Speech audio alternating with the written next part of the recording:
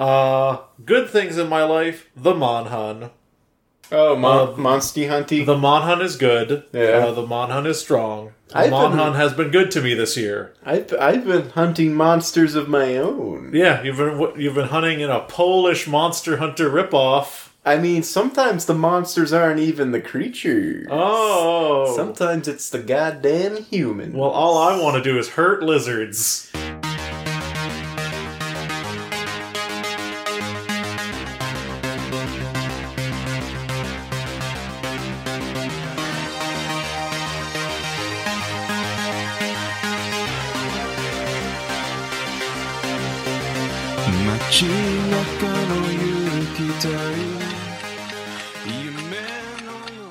Your watch is so loud. It's fine.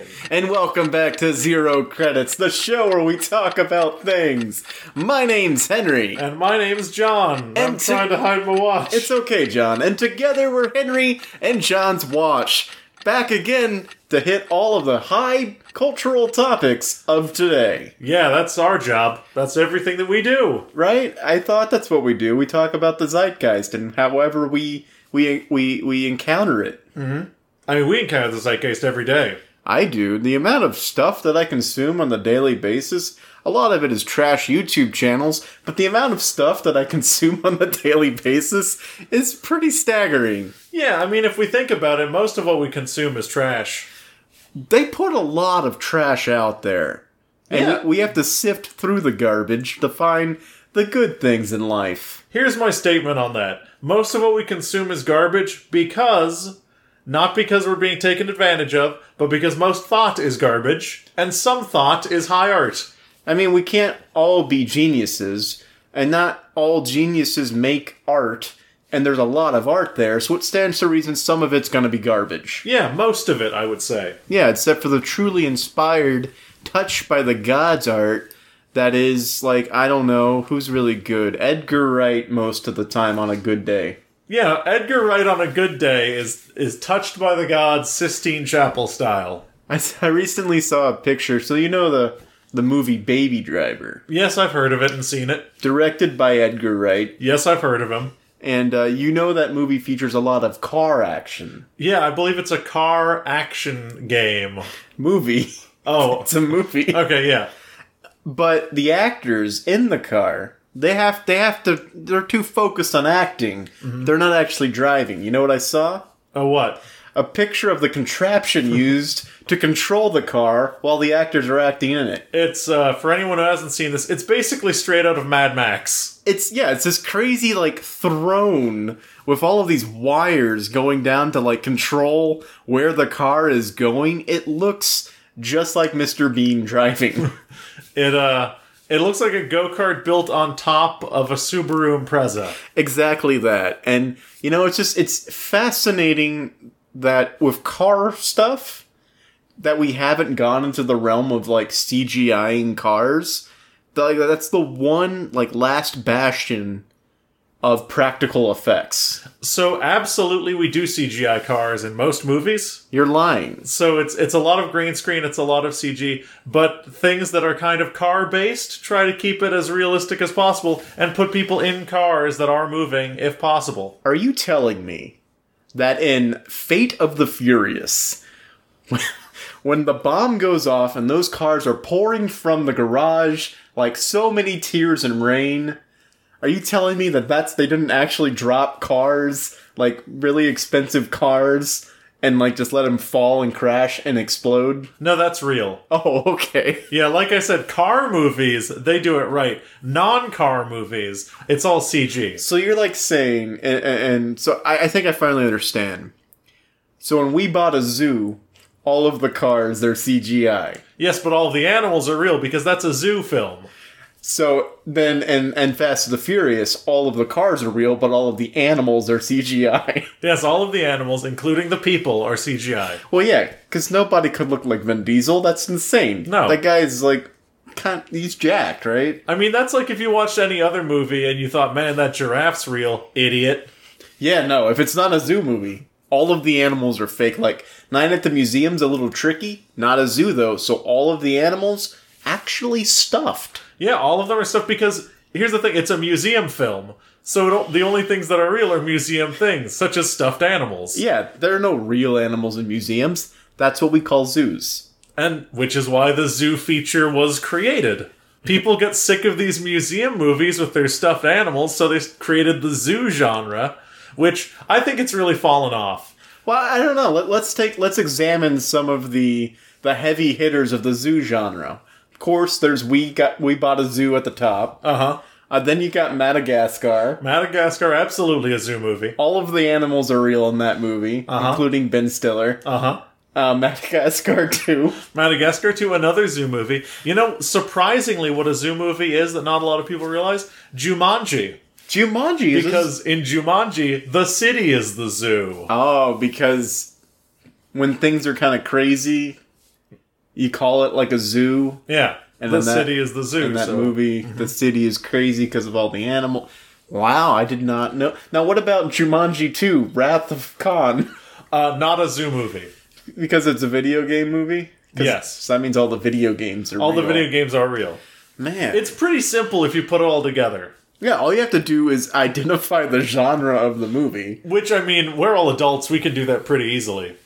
Now, I do have a question for you, because, you know, the Oscars is coming up, and in the technical awards, there's a lot of effects and stuff like that. And so Star Wars is a space movie. Does that mean it's all of the space is real? All the space is real, people and animals are fake. Oh, what about and also the cars. Oh, the cars are fake, for sure. The cars are for sure fake. But what about the spaceships? Are those technically cars? They don't have wheels.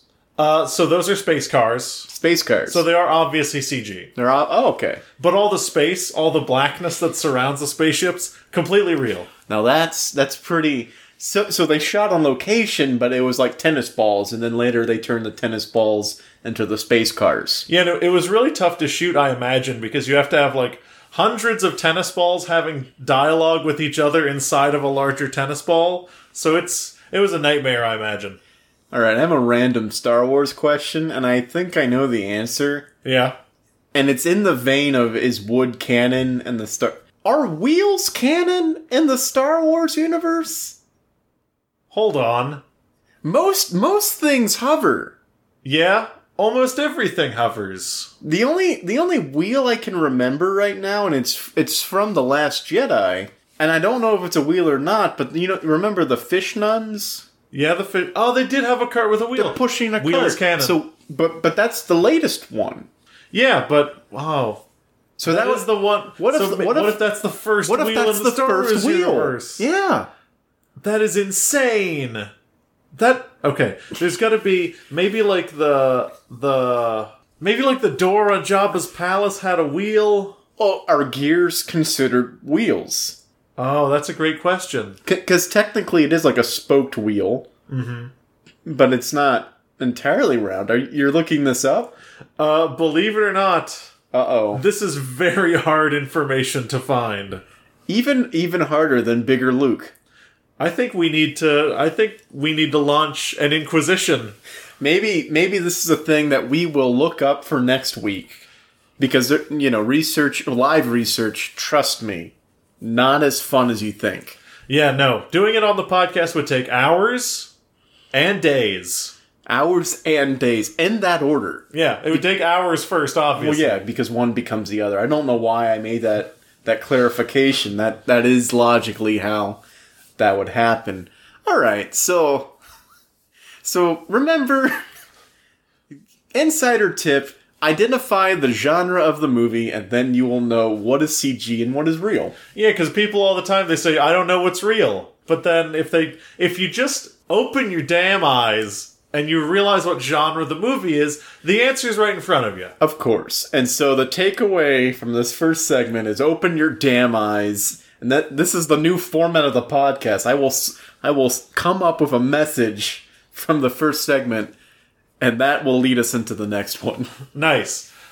So I have a little bit of content.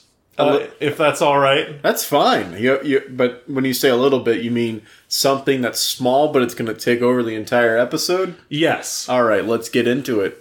So what I would like to talk about for a time is a subject that's pretty light, pretty airy. I don't think there's too much to talk about it, but it's religion. Oh, okay. The parlor conversation of religion. Yeah, the aperitif of possible topics of conversation. So, Henry, I don't know what you know about me. I know that you are a pretty decided atheist. That is true. Yeah. Also, there's two things you don't know about the Earth. One is me and the second is Godzilla. Anyway, so the thing about me, if I was to tell you that over this last weekend that I attended what some people call church, would you be surprised? My hesitation makes me say yes. Okay, that's totally fair. I'm not a churchly man, and I have not been for greater than a decade, but I, over the weekend, went to a very particular kind of church as an item of interest because I like to understand other people's viewpoints. And I don't know if I talked about this at any point on the podcast, but when I was a teenager, I basically shopped around religions, went to most... We actually did talk about that a little bit. Yeah, I went to most houses of faith and just kind of tried to understand them a little bit. This was a first for me, in that I went to a church that was part of the Unitarian Universalist movement. Okay. Didn't we have a friend who was into that? I think that we did. Yeah, we did. All right. So this is the first time I had ever attended a service like this, and it was really surprising and eye-opening, and I think worth talking about. What is the universal, I forget the name of it because I'm a horrible person, movement? Unitarian Universal. Yeah, Unitarian Universalist is a marriage of the Unitarian Church and the Universalist Church, which were churches that, to my limited understanding, had relatively similar worldviews. And the idea is that it is a church with no theological affiliation, no set belief structure other than continued spiritual growth. Okay. The idea ostensibly is that it's a church where everyone can get together no matter what their faith is, and they can all find some common ground to help them grow as spiritual people. Interesting. So it doesn't really matter what your personal spiritual background is. The point is, find common ground in this group and use that common ground to further other people and your own sort of spiritual beliefs or what have you. Yeah, it's a place for growth, not necessarily for worship, and it's really comes to the fore when you see, I think they're called ministers in the Unitarian Universalist Church, but they wear you know when you graduate, what's the thing that's not a cord, but you wear it over your... A stole? A stole. So they have a stole with almost all of the major iconography of all the major religions on it. Like the Coexist bumper sticker. Like a Coexist stole, essentially.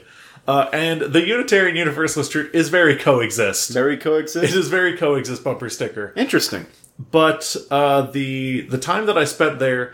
It was very quiet, very understated, but I think, and this is something that might be earth-shattering, I think their view, at least the 5,000-foot view that I have, their worldview, kind of bulletproof, in that I can't find anything that is easily assailed in the way that they approach the concept of faith. Well, let me just lay it on me, and I'll pick it apart with my super unbulletproof logic. Okay, so I'll lay out basically everything that was covered in the sermon that I went to. It was the belief that, or I guess the big idea is what they call it. It's not a belief and it's not a scripture lesson, but the big idea is that if you treat everyone as if they're special, if they could be the Messiah, or if they have the same level of import as a major religious figure, then everyone's going to be more respectful to each other. The idea is if you believe that the the end point of your ideology, whether you're like a humanist or an atheist or a Christian, if you believe that the end point of your ideology exists in the world and it could be you or it could be anyone else, then you're going to treat people with the utmost respect because you're living within a world that's like serving your belief structure. So basically, pretend anyone you talk to could be potentially Jesus. Essentially, yeah. It's anyone you talk to could be the Messiah, but the takeaway wasn't you should pretend everyone's Jesus. The takeaway is there's no reason not to act like that. Yeah. So it's treat others the way you want to be treated, but with less focus on the you want to be treated part. Yeah, treat people like they deserve to be treated, which is like they are special. Yeah. And the big idea for that is everyone's special, everyone has different things to offer, and everyone has different problems, and you should be respectful of those. Okay. So tear it apart. Tear apart the first thing. Oh, okay. I'll tear it apart. Yeah. Murderers? You're gonna treat murderers like they're special? How do you think they became murderers in the first place, John? By not being treated special? No, I'm talking about, let's think, Charles Manson. Pretty sure he thought he was special. Oh, that is true. Ted Bundy. Pretty sure, I don't know, did he have a cult? No. Oh, okay. Other cult leaders. Cult people, sure. All right, so the charismatic people, Yeah. that's who I would bring up. Yeah. But I mean, the people they murdered, were they treating them like they were special? No. See? But we shouldn't treat them special because they were murderers. Yeah. Okay. But, so we can't treat people who are murderers as if they are special. They're special because they're very especially good at murdering. That's much better than I. Well, that's true for the most part, but we shouldn't reward that kind of behavior if we want. I mean, that's sort of the basic tenet of society is we agree to follow these rules, we don't get murdered. That's like the first rule of Society Fight Club. Yeah, the first rule is like, don't murder and you won't get murdered. Pretty much. Yeah, that's fair. I think that requires you knowing this person is a murderer, and I think that even murderers deserve to be treated with respect because they're still people. No. Once you murder, you stop being a person. Didn't you see Harry Potter? You're right. You become Voldemort. You become Voldemort. All right. No, I mean, if I like what you said about it, it depends on you knowing the person is a murderer. Mm-hmm. I think what the big idea is getting at is you don't like on a typical basis. You don't know everyone. Yeah. So you might as well treat them special, but as a default. Because that's what they deserve to be treated as because they're a person. Exactly. And when they reveal themselves to be horrible murderers, it's because probably, not to get into like causality or anything like that, but it's probably because they weren't treated special at some point in their life. And the theory is if they were treated special, they might not be a murderer. Yeah, I mean, I think the big idea is like treat people with respect regardless. Well, I don't know. If someone stabs me, I might be a little bit disrespectful to them, just saying. For sure, in the moment, because I mean, you treat people with respect up to a point where it allows society to function. Not in the moment, for the rest of my life, because he stabbed me. Yeah, but I mean, maybe you could live the fullest version of your life by getting over the fact that you were stabbed, understanding what caused this person to stab you. Maybe don't welcome them into your life again, because who knows if they're going to stab you or not. Are you trying to victim blame me for getting hypothetically stabbed? No, I'm just saying. What caused them to stab me? I'm just saying, maybe it's a systemic problem. Are you trying to say that's something I did? That made me deserve to get stabbed? No, not at all. Maybe we're saying that, either it's a problem with society, or clearly they had some kind of mental health issue. Oh. Normal people don't stab. Alright, back to the mental health problem and not the knife control problem. Yes, okay, so the two takeaways, revised big idea, treat everyone with respect, outlaw all knives. All knives. No matter the knife. No more sliced bread. No more sliced bread. The second part of the big idea was that in addition to treating people with respect, you should aim for inclusivity, and there's no reason to exclude people based on like their gender identity or their sexuality or anything like that. So if you have an organization geared towards good, there's no reason to exclude people. Now, if those people were murderers, God damn it! That's my one point. Now those people were murderers, let's say. They can worship from inside of a jail. Yeah, no, I get what you're saying, because don't discriminate based on outward sort of appearance or personal belief or identification sort of thing. And that doesn't necessarily include, no one really wears the fact that they're a murderer on their sleeves unless... Well, there was a political faction that wore the fact that they were murderers literally on their sleeves. Well, no, that stood for something. Yeah. Stood for being a murderer. That's how we interpret it, but in their ideology, it was like a twisted Buddhist symbol. Yeah. No, National Socialism did have ideas. It just ended up being murderous. Yes, it did. Do we include them in our organization? I mean, if you understand the systemic problems as to how that happened, if your organization is something that's actively working towards good, there's no reason not to be inclusive towards people. However, don't let those people take over your organization for their own agenda. Yeah. Yeah.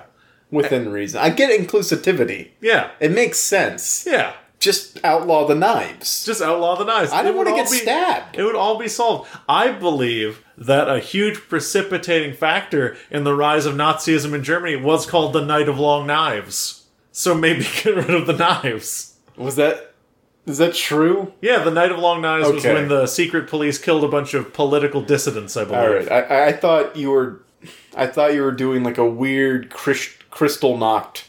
No. This is a different thing. This is a different thing. All right. So there is. All right. So yeah, if they had just outlawed the knives. Yeah, that's the Night of Long what? Nothing. Yeah, exactly. What were you gonna do? Tickle the politicians to death? The Nazism would have grown to power. Outlaw knives. Outlaw knives. And the third thing that was covered that I think is... And I really took something away from this, and maybe we can get a little bit more into how that's important. But the third idea that was shared is, if you are interested in helping people, if you think that there's like a marginalized organization, then one thing that you always want to think of is how much privilege you have in relation to them, and then you should channel that into active advocacy. Because part of knowing you're privileged is knowing that it's something you can't stop. You can't apologize for your privilege. It's something that's always going to happen to you. So a way to make sure that you're trying to help the people who need help the most is not to stand idly by and comment on a Facebook status and be like, hey, I think you're being unduly harsh to this marginalized, oppressed minority. It's to actively be an advocate for them, to help whenever possible, and to use your privilege for good.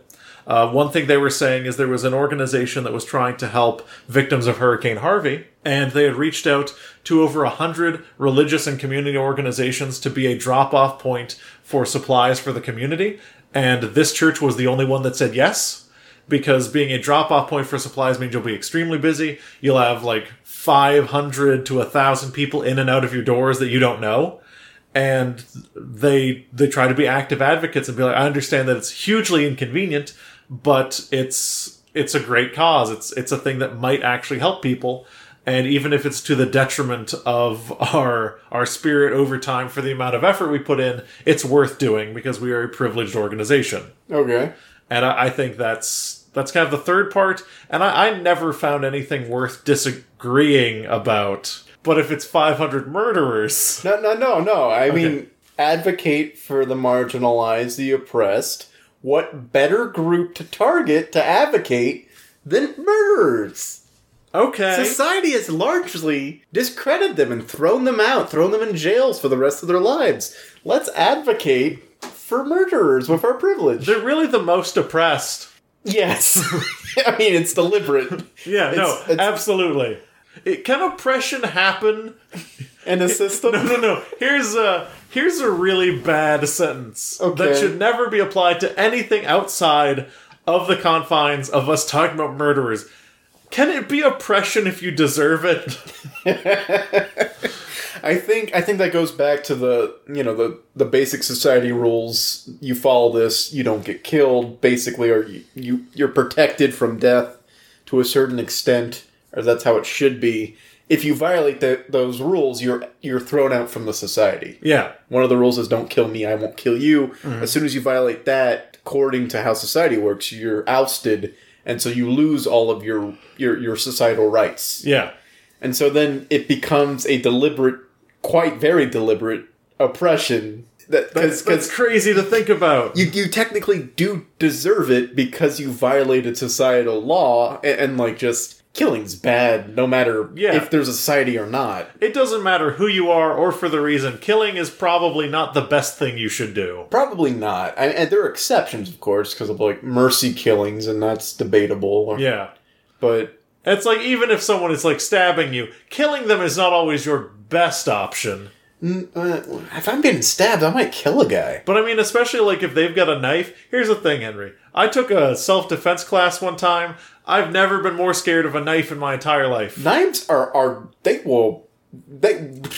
to get the NRA to outlaw knives. The way that it was described to me is, if you're trying to fight someone with a knife and you don't have a knife, imagine you are wearing a perfectly clean white tuxedo and there's a 3-year-old with an open Sharpie and you're trying to wrestle it away from him without getting any of it on your clothes. Yeah, no. Like, knives are the worst. So, man, outlaw knives. Well, think about in every sort of Japanese movie or thing that has a sword in it, and the training montage happens, or right before it, the instructor always says, think of the sword as an extension of your arm. Mm-hmm. Now, think of a knife as an extension of your hand, or think of your opponent having a knife as them having a long hand that will literally fuck you up. A long stabbing hand.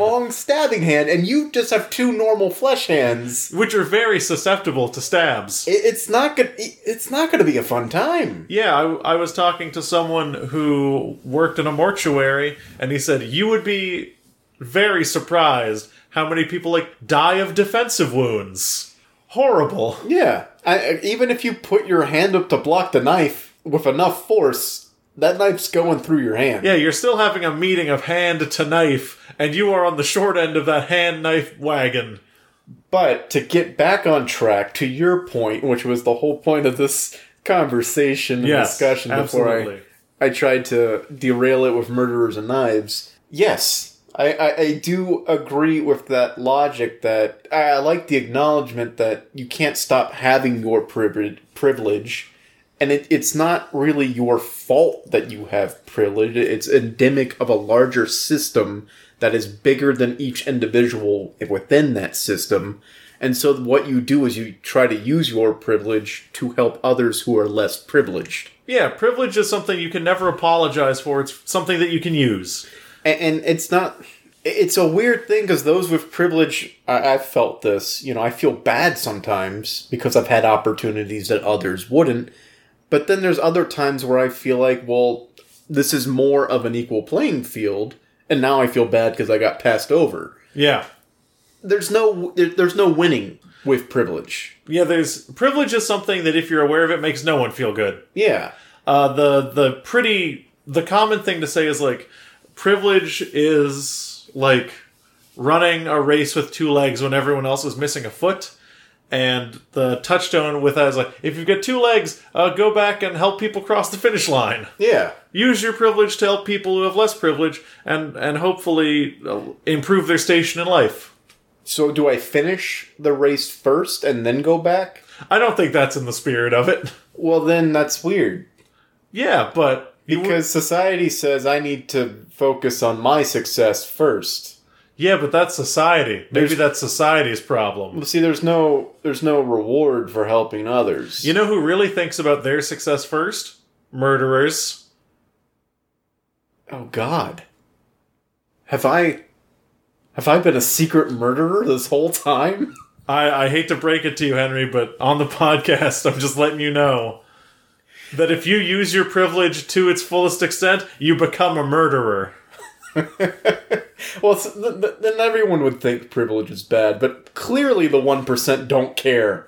Yeah, you're right. I mean, clearly they're not using their privilege to lift anyone up other than their own. Well, they're using it to lift people up over their heads and then throw them off of a bridge because they are murderers. Yeah. I mean, I don't want to get into, how America is ruled. There's a term for it. That's a long conversation. Ruled by money? oligarchy. Yeah, well, that's didn't say rule by that. the few, Yeah, to be fair. well, I mean, it's a capitalistic oligarchy. Yeah, it's a capitalistic oligarchy. That's a long That's conversation. a long conversation. Here's my Let's takeaway. not get into it. Here's my takeaway from I'm a murderer. You're a murderer. Here's my takeaway. I think that something like the Unitarian Universalist Church is really important. I think we get kind of out in the weeds, but I experienced something at that I don't experience often at all, which is the pure edification of attending a church service, which is a room full of people who are feeling certain philosophical ideas on the same level you are. And I went to a few church services, but they would always get in places that I was uncomfortable with, where they were like, and women shouldn't be priests, and gay people are bad, and I would tune out. But with this, even though most of what was said in that sermon can kind of be seen as a contrived platitude, be inclusive, be helpful, be an advocate, it was very nice to be in a room full of people who felt like they were kind of vibing on the same ideas I was. And I think that even if you don't have a faith, going to something like that at least once can be kind of freeing. Yeah. And they had a giant labyrinth. What? Labyrinth? You went to a maze? There was a labyrinth? What? There was a labyrinth? They have a... Okay, so they have a Unitarian Universalist labyrinth? there is a distinction between maze and labyrinth. The labyrinths head toward the center, Yeah. right? So you went to a labyrinth. I went to the labyrinth. Was there a minotaurs? I can't tell you. You have to experience the labyrinth for yourself. Oh, okay. Is it like a secrets? What happens in the labyrinth, as they say, is a secret. Is it one of those labyrinths that actually have walls, or is it one of those walking paths that you're supposed to like spiritually meditate as you walk? I don't know, Henry. You have to experience the labyrinth. Because I went to a cathedral in Europe once, and I got excited because I was like, oh, they have a maze. And I pictured, because it's Europe, I pictured like a classical Greek, Minotaur monster maze. It was more of a spiritual path that you meditate while you walk toward the center. Okay, you'd be kind of disappointed by this labyrinth. So it's a meditative sort of path. I don't know. It is. All right, so I've already determined it, and I'm a genius, and also apparently a murderer who's never killed anybody. So the takeaway from this segment, open your damn eyes to other faiths and ban all knives. Seriously. Open your eyes and ban all the knives. I think it rhymes for a reason. It's true because it rhymes. I watched the Lego movie recently. Did you like it? I really liked it. Well, let's not get into that right now. So yeah, open your eyes, ban all knives, and I'm Clive. Great. Got any content for us? Because I don't know how to segue out of that one. Yeah, it's weird. I don't know how to, segue into this, so I guess I'll just do the normal thing that I normally do. Oh, I can actually set you up with a segue. No, I'll do the normal thing I normally do. Okay. We live in crazy times, John. Oh man, do we ever. Labyrinths? Labyrinths are in churches now. The State of the Union addresses tonight. The State of the Union, I'm sorry. Have you seen that? No. Tickets to the State of the Union say State of the Union. Oh, excuse me. I'll addend my lead-in. The State of the Union is tonight. And for the first time ever, the government has said they're just straight not doing something that passed in Congress. They're just straight not doing it. What is it? I wasn't going to get into this, but... Oh, I didn't know about this. You didn't know about this. You can elevator pitch it and we can move on. Alright, so Congress passed what they call an unvetoable bill, because it had a supermajority on it. Yeah. To place sanctions on Russia due to the allegations of them meddling in our election. And the White House administration said no. Great, of course. Fantastic. They just said no. Good. Great. This is the first time that a bill has passed and become a law with a supermajority, meaning you can't veto it. And the White House the White House administration was like, sorry, we're not doing that. That's 99-point-something% passed. And yet. Near unanimous, and yet. Anyway. And all of this craziness, John, it can be easy to get swept away and kind of lose who you are. But thankfully, through the miraculous invention of Facebook, we can kind of find ourselves again through their strategic targeted advertising. Oh, it really took a turn there. Well, I'm all, I'm against advertising of all forms, but if you can get something useful out of what companies are already doing, you might as well get what you can. Yeah, if you can benefit from the company's privilege. And so I was made aware of an article that came out earlier this month from Thrillist. I don't know anything about that periodical. It's a lifestyle magazine. They publish a really good list of restaurants in Austin. All right, so there you go.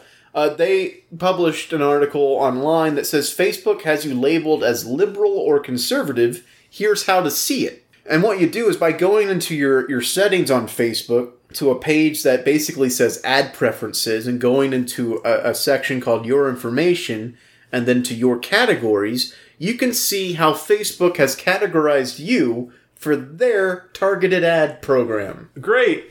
And so John and I are going to use this to rediscover ourselves in these crazy times and let you know just who we are. That sounds like a plan to me. Let me know who I am, Big Data.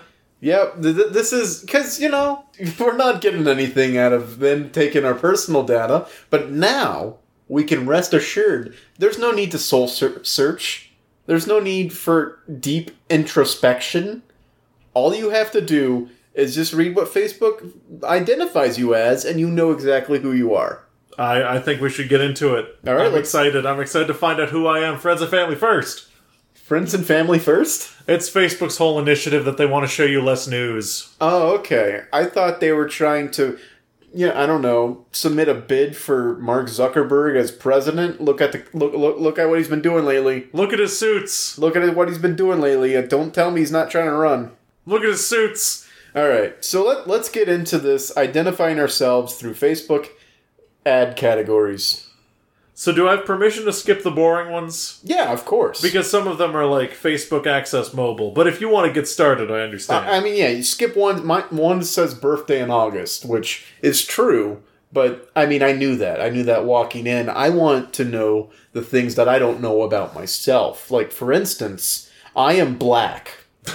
Okay, so is that your multicultural affinity? Multicultural affinity, African American U.S. My multicultural affinity is African American U.S. So we're both black. Alright, so that's maybe the most important thing. That's probably...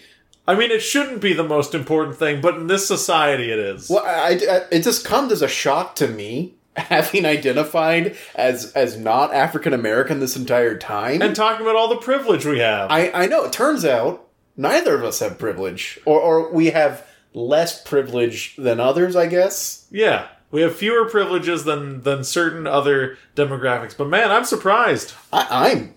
Color me...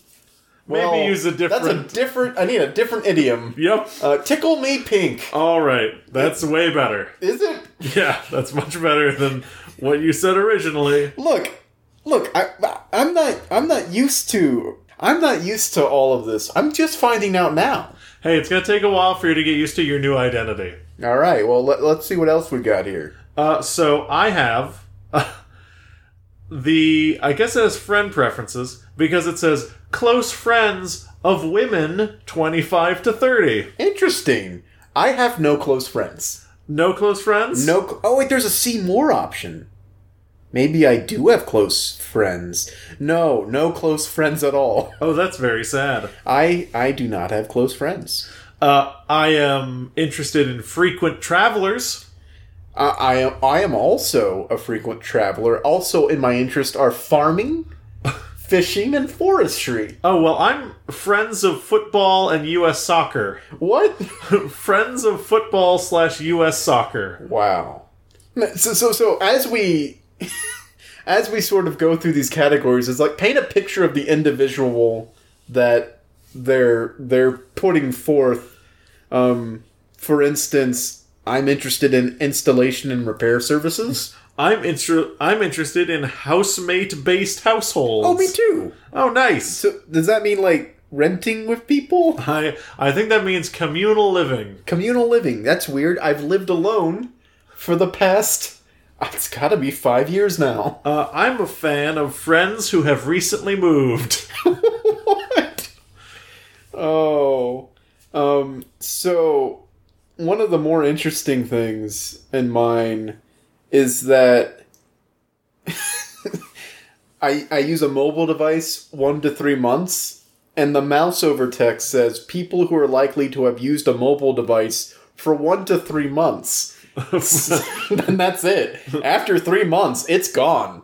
I've used a mobile device for 24 plus months. Interesting. So here's something that you might not know about me. In addition to being an engaged shopper, I also returned home from travels 2 weeks ago. 2 weeks ago? Oh, according to this. Where'd you go? I don't know. Oh, that's kind of scary. I'm a console gamer. Oh, well, that's good. It doesn't have any of my gaming preferences. It does have my U.S. political affiliation, though. Oh, me too. Are you ready to hear mine? Yeah. Let's say both of ours at the same time on 3. All right. 1, 2, 3. Moderate. Liberal. Oh. For some reason, I'm moderate. Yeah, and for some reason, I'm liberal, despite never talking about politics on Facebook. I think I know why I'm moderate. Okay. So, sometimes, for research into things that I'm writing or reading, I will just do a bunch of Google and Facebook searches for things. And at some point, I don't know how my ad preferences ended up this way, but I watched a lot of YouTube videos for this YouTube channel called Forgotten Weapons. Forgotten Weapons? Is that It's actually a really cool YouTube channel where he talks about guns and weapons from the past that people don't remember because they were architecturally or engineering speaking interesting but forgotten. Okay. He's like, hey, this is a gun where you just load all the bullets in with a big old funnel. It's... Oh, like one of those drums. Yeah, and he talks about things in their history, and it's more of a history thing than a gun thing. But too bad, it's got guns in it, and that means you lean right. So I watched all those videos, and then I started going back to Facebook, and started recommending that I buy, thin blue line bumper stickers, and I shit you not, decorative shelves where I could hide handguns. Interesting. Whereas, thankfully, I've returned to my ways, and it just sends me ads for avocado toast and binge drinking. The binge drinking also paints you as a moderate. It's very strange that it says I'm moderate. Yeah. I like Gmail users. Gmail users and Facebook page admins. Yep, I also have that. I got life, physical, and social sciences, which doesn't track at all. I did not get that. Mine's pretty boring. Yeah, I like the idea of sort of thinking about who Facebook thinks I am. So, according to Facebook, I am a black farming, fishing, and forestrying aficionado who's a console gamer who only uses their phone for 1 to 3 months, but is a technology early adapter, a Gmail user, and I use Wi-Fi for my Facebook access. So Facebook believes that I am a black engaged shopper who loves soccer and is politically moderate, travels a lot, and loves women aged 25 to 30. Oh, that's weird. Oh, that loves women aged 25 to 30 gets creepier as you get older. It really does. Oh. Why does Facebook think we're black? I don't know. I don't know. People who live in the United States whose activity on Facebook aligns with African American multicultural affinity. That sounds racist. It does. What about my activity makes them know I'm black? Yeah, I think I'm black. What are they trying to say? Your activity... This is what it's saying. Your activity seems African American. Yeah, that... hold on, I'm going to see example ads for what they're... oh, no. Okay, if we're going to talk about racist shit... They're sample... You can see sample ads for the categories? Okay, so maybe these aren't so bad, but let me just... Is this because I have ad block on? I can't see this? So you can hit see example ads. So here's some ads they think the African American community might be interested in. An ad for Ciroc French Vanilla Hot Chocolate Liqueur. An ad for the television show Ball and the Family, which is about a reality show about basketball players. Okay. Let's see, there's going to be an ad for eczema treatment. What? And then an affordable plan giving you access to high-quality, low-cost healthcare. And then Amazon surveys. The first ad being a Ciroc ad feels racist. I don't know what Ciroc is. I mean, you said liqueur, so I'm guessing a liqueur company. Ciroc is... I mean, it's a beverage that is enjoyed in the African American community as well as all other communities. Yeah, I mean, but in my experience, there have been racial connotations to the drinking of Ciroc.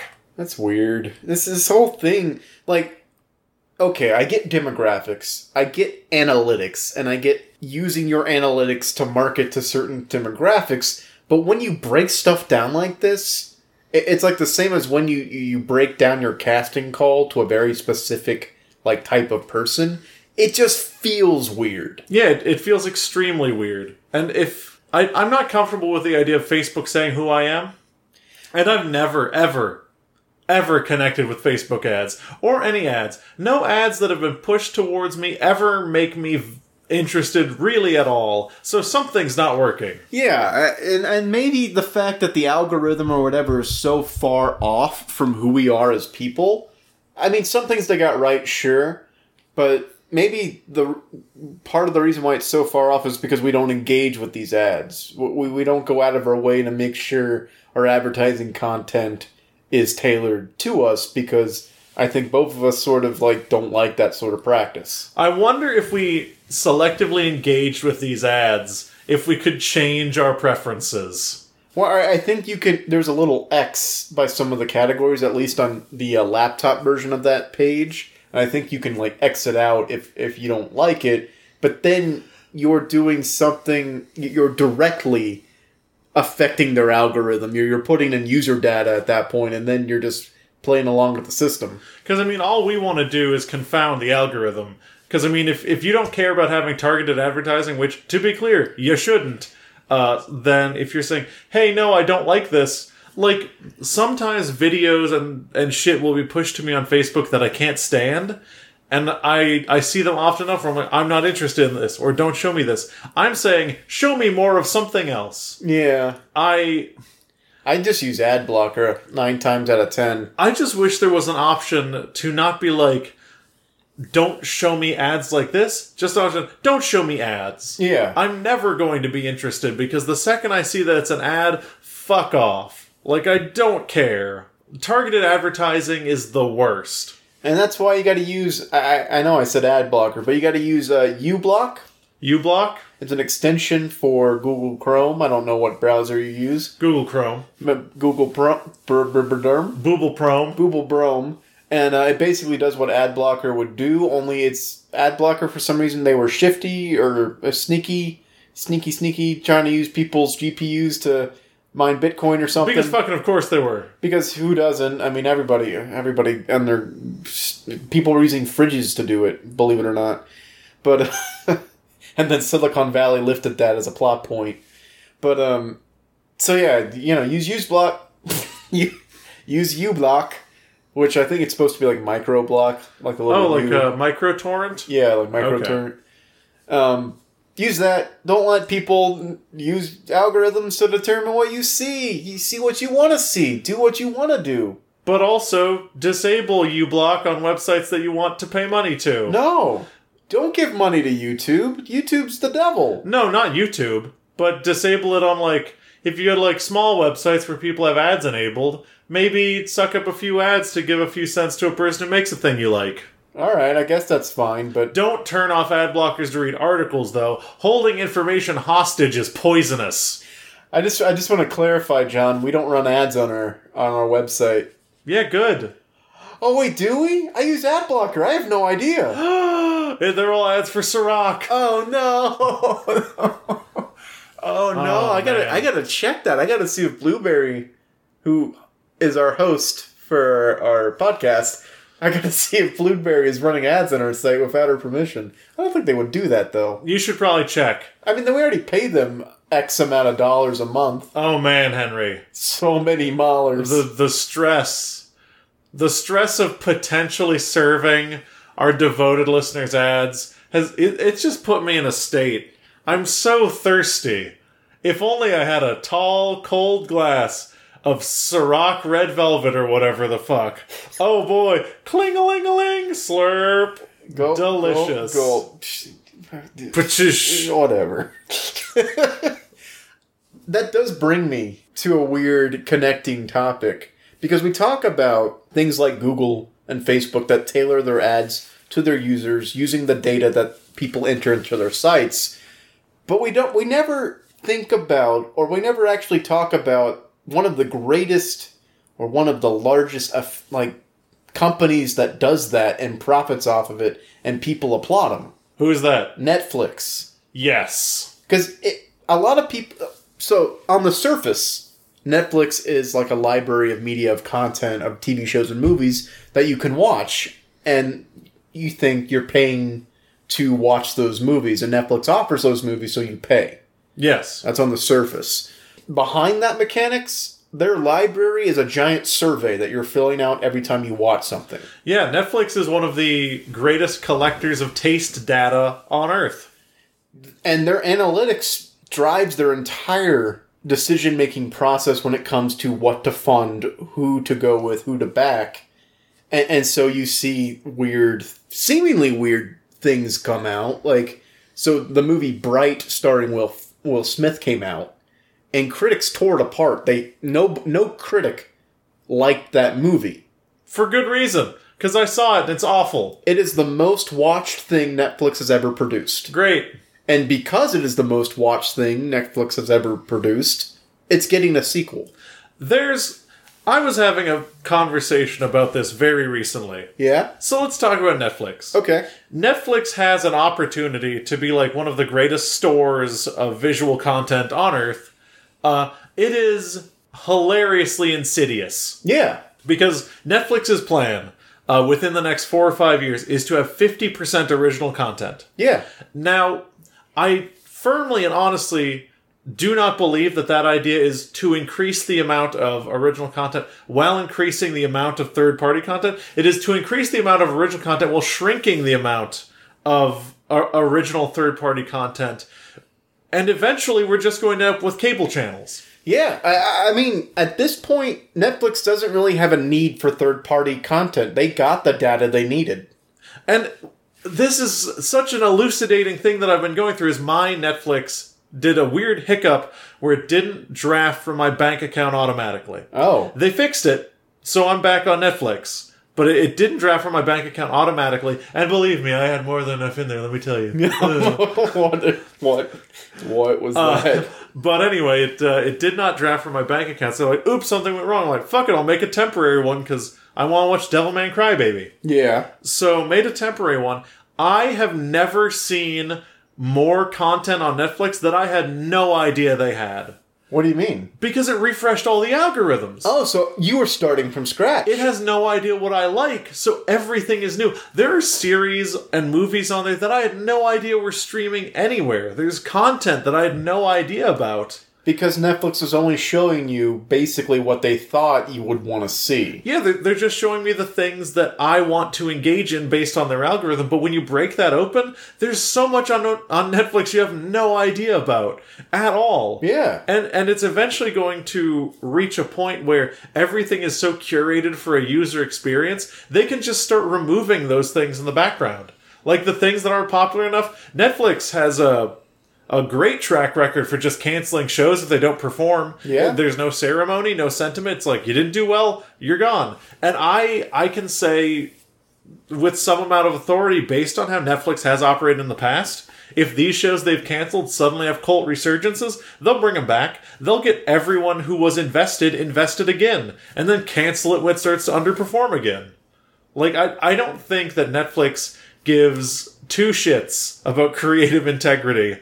And if we're going to accept a future where it's going to be all Netflix original content and they're just going to eschew all other forms of media on Netflix, then we're just paying for an expensive cable channel that knows everything about us. I mean, it's exactly that. I will tiny disagree with you about not caring about the creative... What word did you use? Integrity, maybe? Integrity. Because I feel like they have more respect for the creative process than cable or Hollywood does. That's fair, because I think that generally speaking, when they try to find new projects, they try to get people they know are good. They don't try to make something they know is profitable. They try to get something that they think people will dig because they know that people like this thing. Yeah. You know, because when True Detective Season 1 came out, they're like, they recognize the only good thing about this is Cary Fukunaga. So let's get Beasts of No Nation over here. Yes. Put it just on Netflix. Yep. Or for Devilman Crybaby, they're like, this is something from the 70s that is beloved and hasn't had a lot of adaptations lately. Let's get a super hot director to work on it, make it done. So maybe they do care. Maybe I was a little bit up in a lather about it. I think they care, but that doesn't excuse their practices. I think they just found out that they figured out if you don't micromanage your creatives, you tend to get good work. Yeah.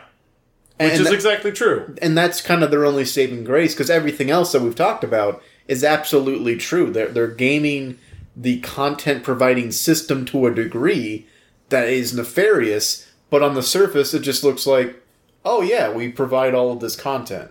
And I mean, I just worry for a future where the things that we love and enjoy become so marginalized on services like this that we just end up building a new shiny city on top of the one we already had, and the other one rots and turns to shit. And then we're like, no, come to Netflix, Amazon, Hulu. It's basically a cable package, and we've gotten rid of all of the old things. I mean, we're already heading down that path. 2019... Amazon, The Path.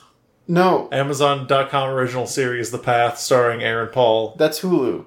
Hulu original series, The Path, starring Aaron Paul. But Disney's pulling all of their content from Netflix in 2019 to start their own streaming service. CBS has CBS Prime, or not, who knows, Access. Yeah. So that's all of the CBS shows. We're already getting to the point that there are so many streaming services that it's basically like different channels again. How can I become a streaming service cord cutter? Because I almost would like to. Well, see, what do I go to next? Well, here's the thing: if you give this middleman company a fee, they will give you access to all of the streaming networks together, and then they're bundling all of these things together, and it's cheaper than getting them individually. So why not do that? And then it's great for a while, and then they'll step up the price, and then they'll step up the price, and then you'll have to cord cut them. Yeah. Because it's cyclical. Business is cyclical. We're falling into the same pitfalls, only this time we got Stranger Things to go with it. Yeah, we have strange... Oh, Jesus. Yeah. That's horrible. You can so easily see that happening. I like the content that they produce, but their business practices are sketchy. Yeah, Sanford and Son's a great show. Yeah. Yeah, I mean, things can make good content and still turn into shitty, awful corporations that don't care about you. But basically what Netflix did was, instead of making shows to sell ads, they're making shows to sell shows. Yeah. The more shows they make, the more likely you're going to stay on with their annual plan, which, by the way, has stepped up 2 times in the past 1 year. Yeah, Netflix keeps getting more and more expensive. Yeah. Until there's almost no reason to do it. Almost.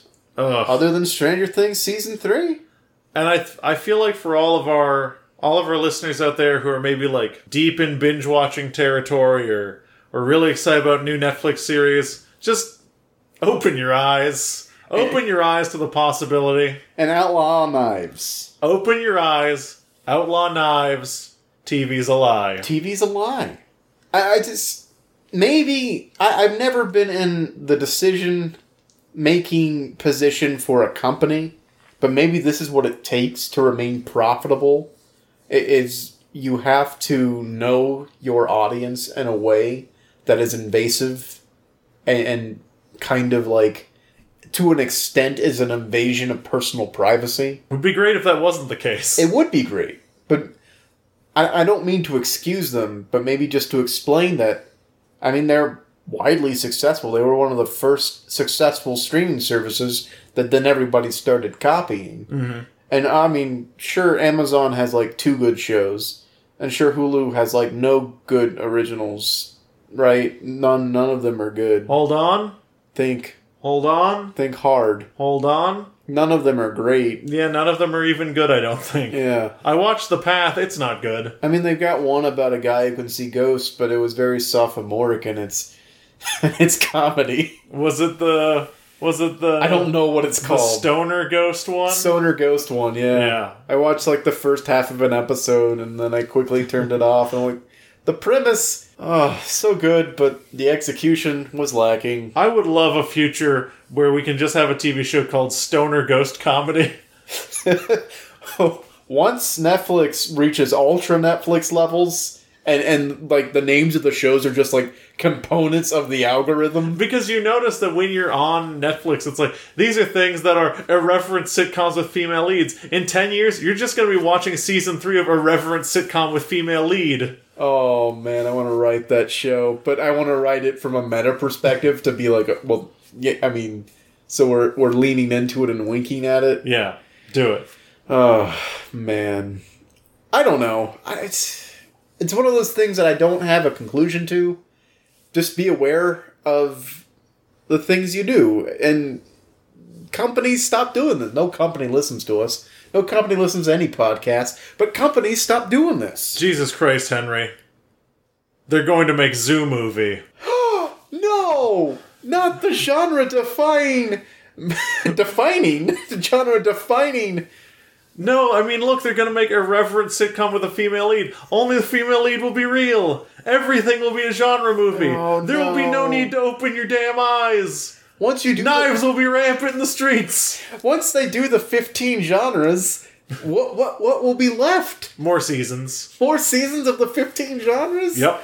It's just going to be sequels and remakes of the same 15 movies. That's what it's been for years, if you ask me. This is what Orson Welles was warning us about. This specifically. It was this. Oh, I want to do some Soma and just forget it. Oh man, Soma. This is a song by The Strokes. The Strokes made a song, Soma. You haven't heard Soma by The Strokes? I've never heard Soma by The Strokes. It's based off that book. Isn't Soma the drug they do? It is. In Orson Welles' hit novel genre? Yes, in the Orson Welles novel genre. Wait, no. I was going to name the genre. Dystopian hellscape. Where only the dystopian hellscape is real. Yeah. Everything else is CGI. in the book. And that's 0 credits. And that has been 0 credits for this week. Boy, I feel like crying a little bit. I feel like we discovered some dark truths.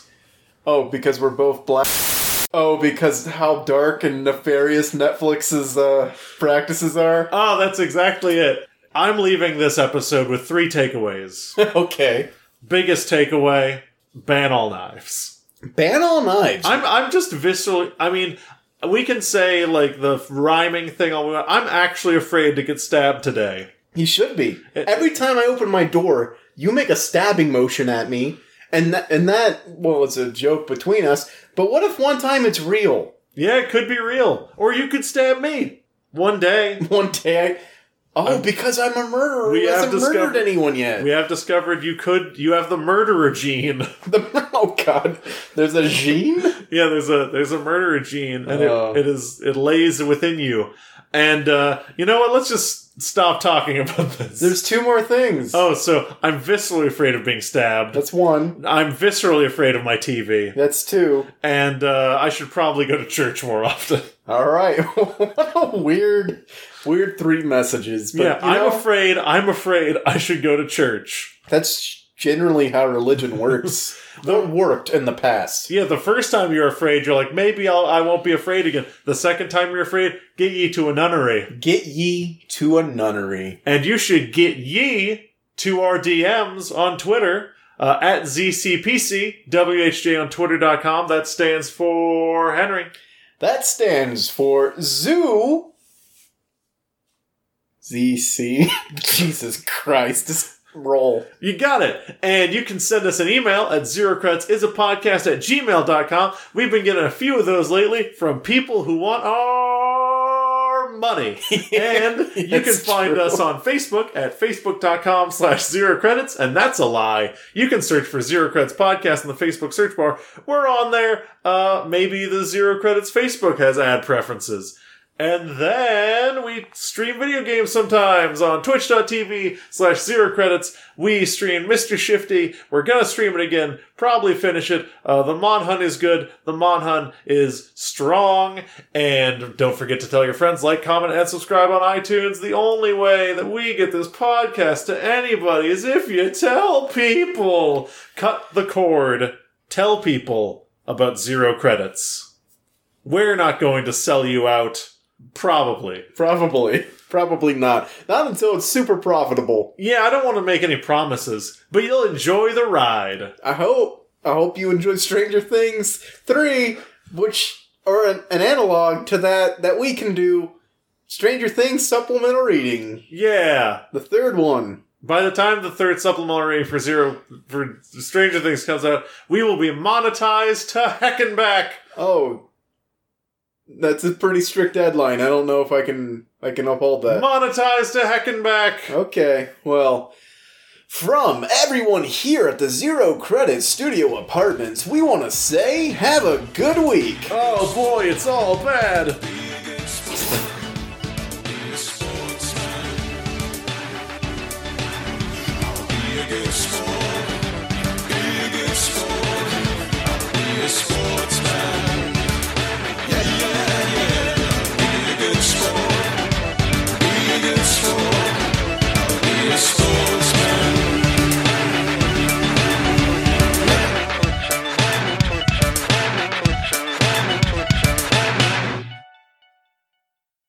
Yeah, I've been thinking. I want to get the Best Buy Gamer Club thing. It's $30. It turns out for 2 years, but you get 20% off all new games. That's pretty good.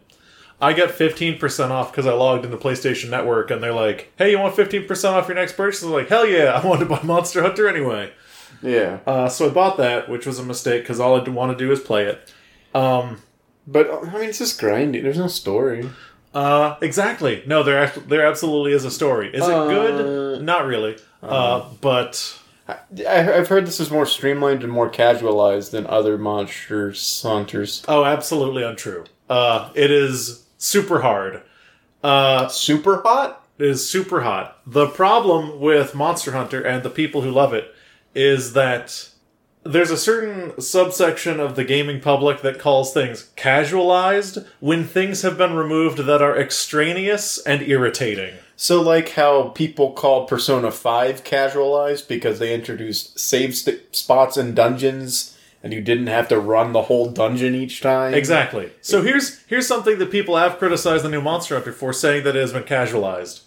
There's a button that just kills the monster. If you run past an herb or an ingredient you want to pick up, by the way, there are dozens. Yeah. Dozens of those. I played the stupid beta. Yeah. And I never had any shots for my slingshot because I wasn't picking stuff up the ground. Yeah. You know how you pick it up? You hit circle. It's picked up relatively instantly. Your character goes swoop. There's a little No longer do you have to.